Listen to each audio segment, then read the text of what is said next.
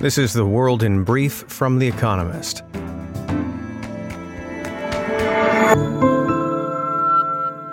Our top stories.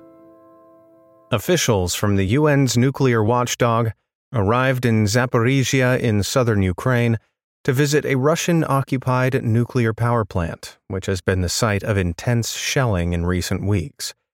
The team is seeking to prevent a nuclear accident. Ukraine hopes the inspection will lead to the demilitarizing of the plant, but Russia says it will not withdraw its forces. Russian shelling has forced the plant to shut down one of its two operational reactors. Russia's President Vladimir Putin will not attend the funeral of Mikhail Gorbachev, the Soviet Union's last leader who died on Tuesday. The Kremlin spokesman blamed Mr. Putin's work schedule, but said the government was involved in organizing Saturday's ceremony. Mr. Gorbachev presided over the collapse of the Soviet Union in 1991, something Mr. Putin has described as the greatest geopolitical catastrophe of the 20th century. Clashes between Shia militants in Basra, Iraq, left 4 people dead, according to local security officials, the latest in a spate of recent violence in the country. Supporters of Muqtada al-Sadr, an influential Shia cleric, have been fighting with rival factions. Iraq has been in political deadlock since Mr. Sadr's party won the most seats in elections last year, but could not form a government. The UN said China's detention of Uyghurs in Xinjiang may constitute international crimes, in particular crimes against humanity. The findings came in a long-delayed report by the UN's ongoing human rights chief, Michelle Bachelet. Its release, fiercely resisted by China, came minutes before her term ended. China has detained more than 1 million Uyghurs, a Muslim minority, in prison camps under the guise of counterterrorism. Sri Lanka reached a preliminary agreement with the IMF for a loan of $2.9 billion to help alleviate an economic crisis. The deal is contingent on Sri Lanka implementing various reforms to increase government revenue and rebuild foreign reserves. The IMF expects the country's economy to contract by 8.7% this year. Chinese officials support a proposal for people to quarantine in Hong Kong before crossing to the mainland, according to John Lee, Hong Kong's leader. Mr. Lee said a task force will work out the details of the reverse quarantine system. Meanwhile, some 21 million people will be confined to their homes in Chengdu, a city in central China, after it imposed a lockdown on Thursday. It is the largest citywide lockdown in China since Shanghai's in April. All businesses will shut except for hospitals, pharmacies, and supermarkets. Poland will demand reparations from Germany for an estimated $1.3 trillion of losses caused during World War II, said the leader of the country's ruling party. The figure, published in a long-awaited report, tops an earlier estimate of $850 billion in 2019. Some 6 million Poles, 3 million of whom were Jewish, were killed during the war, and Warsaw, the capital, was razed. Germany has argued that it has resolved all financial claims related to its invasion. And fact of the day: 16 million, the amount of hectares of America covered by lawns, enough to carpet both New York State and New Hampshire.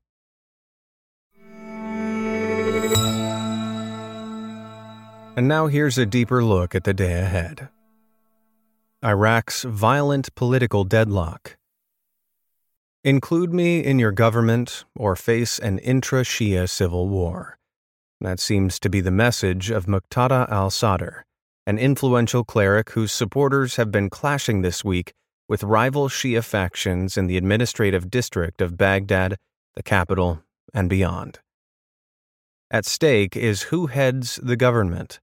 For now, parties allied with Iran and their many militias dominate parliament and hold a veto over the formation of a new administration. The judiciary appears to have their back too, that is blocking the ambitions of Mr. Satter's nationalist movement, which emerged as the biggest bloc from last year's election, but which has withdrawn its MPs. Although Baghdad has calmed, fighting continues in Basra, Iraq's second city and gateway for the country's oil supply, and Mr. Sadr could yet mobilize his forces should he be excluded from the process of forming a government.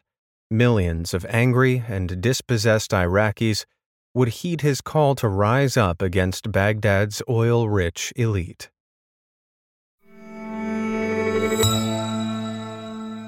Germany's trade figures fail to lift the gloom. Der Status, Germany's statistics agency, will publish its trade figures for July on Friday. In May, the country recorded only a small surplus of €800 million, $795 million. Exports recovered in June thanks to increased demand from America and China, and Germany notched up a seasonally adjusted surplus of €6.4 billion. But the mood among exporters is still gloomy. Sky-high energy prices, supply chain bottlenecks, and the rising cost of raw materials are all worries. The IFO Institute, a German think tank, produces an index of exporter expectations. It fell for the third consecutive month in August. For some companies, the cost of production has become so burdensome that they are forced to reject or cancel orders, according to a recent survey by FTI Anders, a consultancy. Firms are reluctant to pass on increased costs to customers, and with energy prices and other production costs still high, the winter months are likely to be tougher still. Hiring in America. America's labor market is clearly out of balance, groused Jerome Powell, chair of the Federal Reserve, last week. Demand for workers has outstripped supply, pushing up private sector wages by more than 5% year on year. Yet while the Fed's interest rate rises have tightened financial conditions elsewhere, share and property prices are down. The dollar is stronger. The jobs market has remained red hot. To policymakers' relief, data released on Friday will probably show that hiring slowed in August.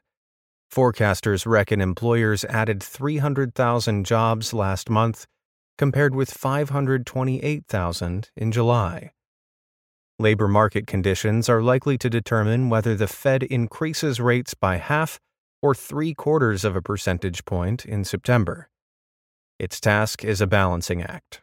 Raise rates high and fast enough to temper jobs and wage growth without triggering mass layoffs and tipping the economy into recession.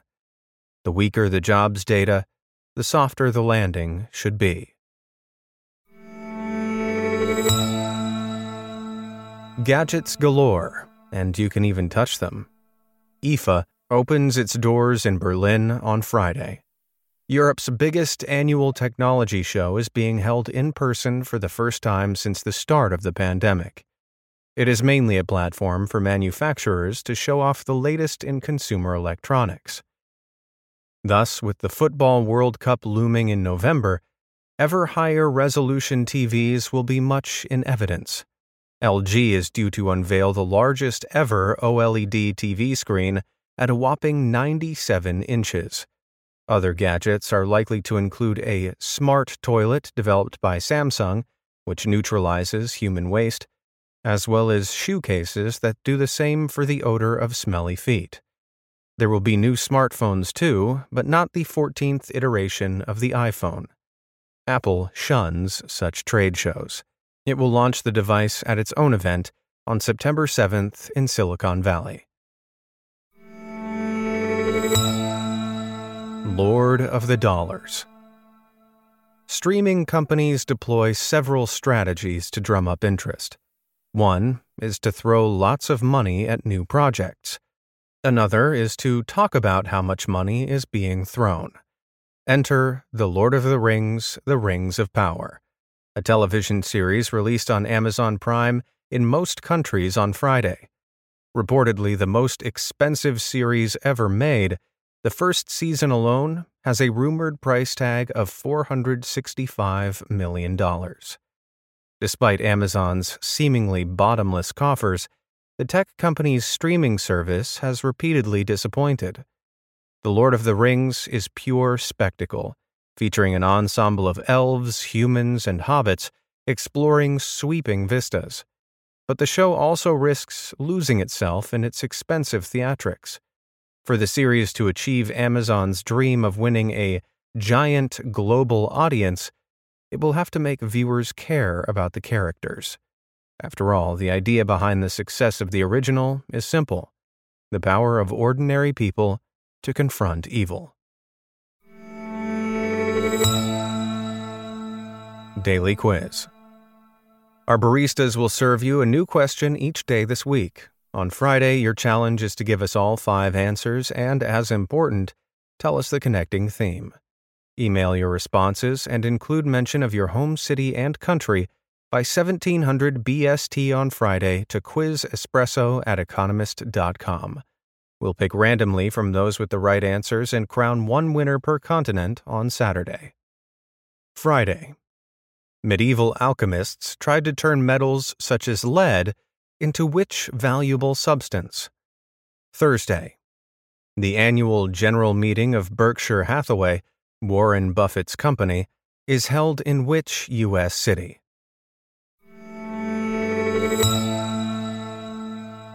The winners of last week's crossword. Thank you to everyone who took part in our new weekly crossword published in the weekend edition of Espresso.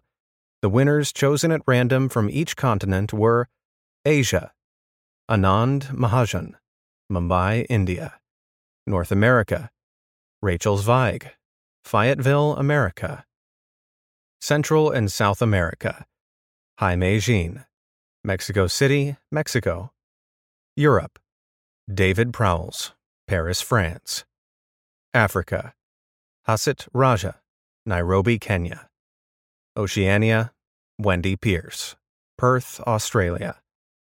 They all gave the correct answers of gene therapy, Gotha, Haven, and yellow. Check back tomorrow for this week's crossword. Finally, here's the quote of the day from Viktor Frankl, who died on this day in 1997. When we are no longer able to change a situation, we are challenged to change ourselves. That's the world in brief from The Economist, available 3 times every day of the week. You can also hear interviews and analysis from our journalists, including our current affairs podcast, The Intelligence, on your podcast app. And subscribers to The Economist have access to each week's full edition in audio. Just download The Economist app to start listening.